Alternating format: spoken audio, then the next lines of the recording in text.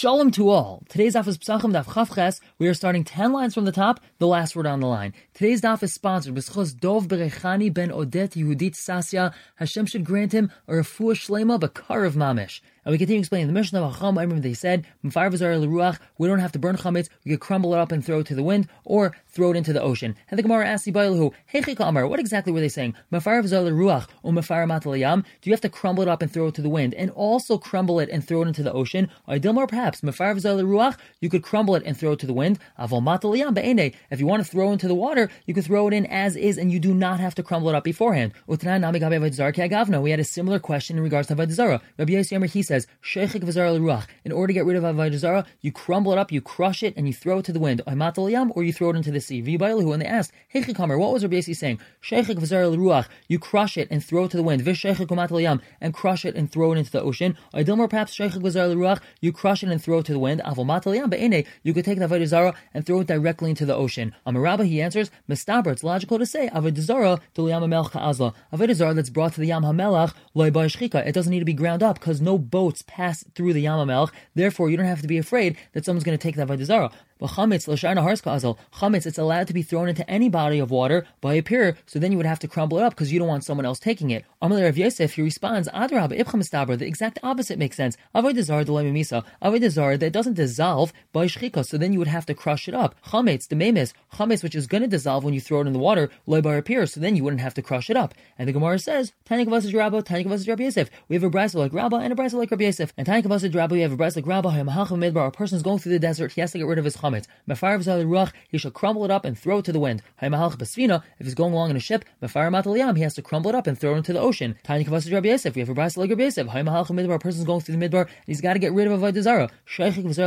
He crushes it up and throws it to the wind. If he's going along on a ship and he's got to get rid of avodah zara, he has to crush it up and throw it into the ocean. The Gemara says, the fact that we have a brayso just like Rav Yosef that tells us that we have to crush it up is a question on Rabba, and Pirik Hashel Rav Yosef. The fact that we have a brayso like Rabba that tells us that we have to crumble up chametz is a question on Rav Yosef. The Gemara answers, there's no stira from the brayso of Rav Yosef on Rabba because Hali Yam HaMelech, Hal Shar Naharis. Rabba that says that you don't have to crush it up is talking about where you bring it to the Yam HaMelech. No one's going to take it. But Rav Yosef's brayso that's supporting him is telling us that you're throwing it to other rivers, then someone might get it, so you have to crush it before you throw it in. And Pirik Rav Yosef like Kasha, the fact you have to crumble chametz is not a question of Rav Yosef. Habachiti, habanama. One's talking about wheat, and wheat is not going to get ruined by throwing it in the river, so therefore you have to crush it up before you throw it in the water. But bread, which is going to get ruined basically the moment you throw it into the river, so then you don't have to crush it up according to Rav Yosef. There's no stira from Rabba or Rav Yosef's braysos on each other. And now we get into the sugya of chametz she'avar alav Pesach. The Mishnah says chametz shel nachri, the chametz that belong to a Gentile she'avar alav Pesach.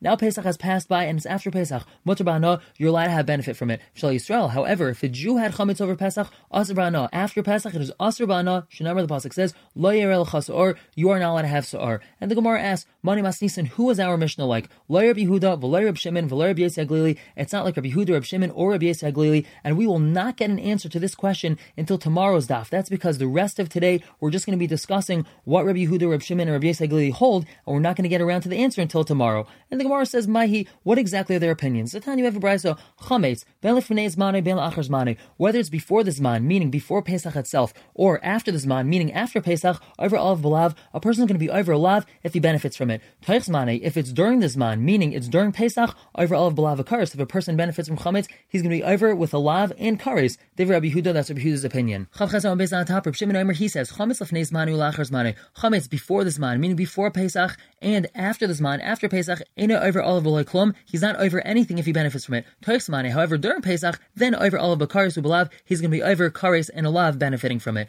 Umishash asur b'achilo, the brayso continues, and from the moment that it's asur to eat chametz, asur b'hana, it's asur b'hana, and the Gemara just explains asal and Tanakama. That's going back to the Tanakama's opinion. That's Rabbi Yehuda's opinion. Whereas Rabbi Yossi HaGlili, he says tamal atzmacha. You should wonder on yourself. Hey chametz asur b'hana kol shiva. How is chametz asur b'hana even all 7 days of Pesach? There's no isur b'hana of chametz on Pesach, and for sure not before Pesach. And now we're going to explain Rabbi Yehuda and Rabbi Shimon's shitas.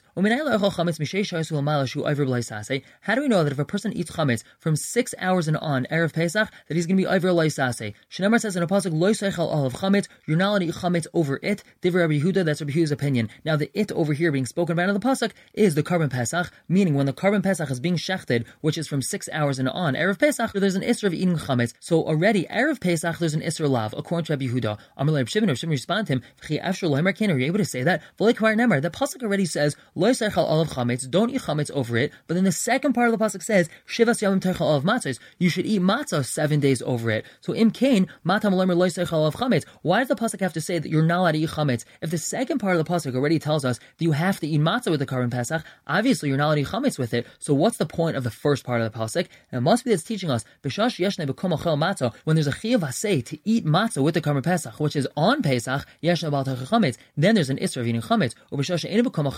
However, if there's no chiyuv aseh to eat matzah with the Karban Pesach, which is on Erev Pesach, ain't about teichel chametz, so then there's no isra of eating chametz. And my time with Rabbi Yehuda, however, what's Rabbi Yehuda's opinion? That there actually is an isra of eating chametz, even when you're shecht on the Karban Pesach, Erev Pesach. The Gemara says, Tlasa Kroik Sivi, there are 3 psukim. It says, Lo yachel chametz, don't eat chametz, V'cha machmetz is lo yisechelu, machmetz is leaven, chametz is not allowed to be eaten, Lo yisechel olav chametz is another pasuk, Chalif neis mane. One pasuk is teaching us that there's an isra lav to eat chametz even before Pesach itself, meaning from the time of shecht on the Karban Pesach. V'chal la'achar mane, one's telling us that there's an isra lav of eating chametz after Pesach, V'chal l'sech mane, and one's telling us that there's an isra lav of eating chametz during Pesach. Reb Shimon, he's going to explain differently. One of these psukim is telling us that there's an isra of eating chametz during Pesach itself. He needs the pasuk of chametz to teach us, like it says in the Brisa, in the Elshin is chametz me'elav. I only know that the type of chametz that's usher is something that became chametz on its own. It rose just because of the flour and water in this dough. But machmas davar acher minayin, how do I know that there's also an isra chametz when something else helped it rise? You put some yeast in it, you put a yeast starter or something else that helped the dough rise. Talmud kol machmetzes lo yisechelu.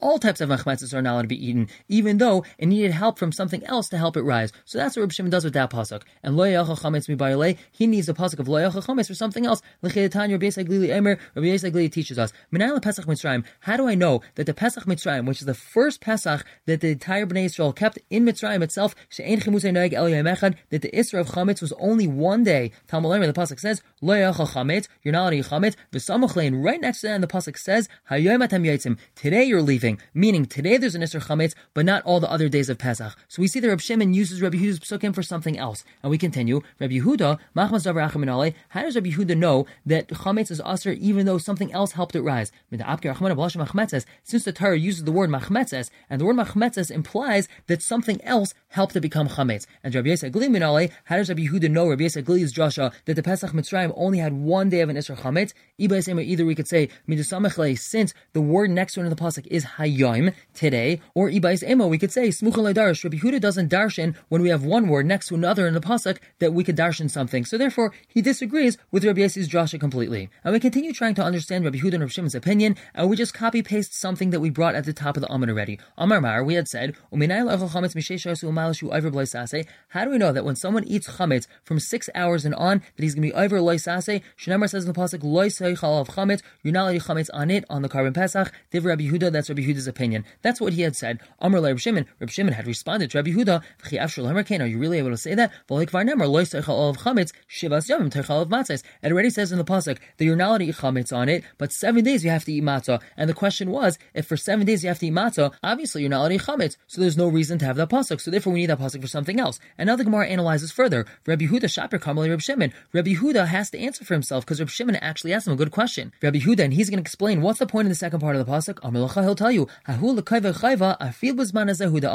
that it's coming to tell us that there's a chiv to eat matzah even nowadays, even though there's no Karban Pesach. Rabbi Shimon, how does Rabbi Shimon know that there's a chiv to eat matzah even nowadays that there's no Karban Pesach? Nafkale, he learns it out. Erev teichlu, you should eat it in the evening, implying that even though you don't have a Karban Pesach, you still have to eat matzah. Rabbi Yehuda, what does he do with this pasuk of miba erev teichlu? Miba elei, that teaches us l'tamei, if someone's tamei and he's unable to bring a Karban Pesach, or he's in very far away from the Beis HaMikdash, he went to Nepal backpacking, so therefore he's not able to bring his Karban Pesach. I might think, since he's not able to eat the Karban Pesach, matzah mar nami le'nechol, he doesn't have to eat matzah mar. Kamashman, the chiddush is, it says miba erev teichlu, in the evening you have to eat matzah, even though you're not able to eat the Karban Pesach. For Reb Shimon, we don't need a pasuk to teach us that someone who's tamei or someone that's very far away from the Beis HaMikdash still needs to eat matzah.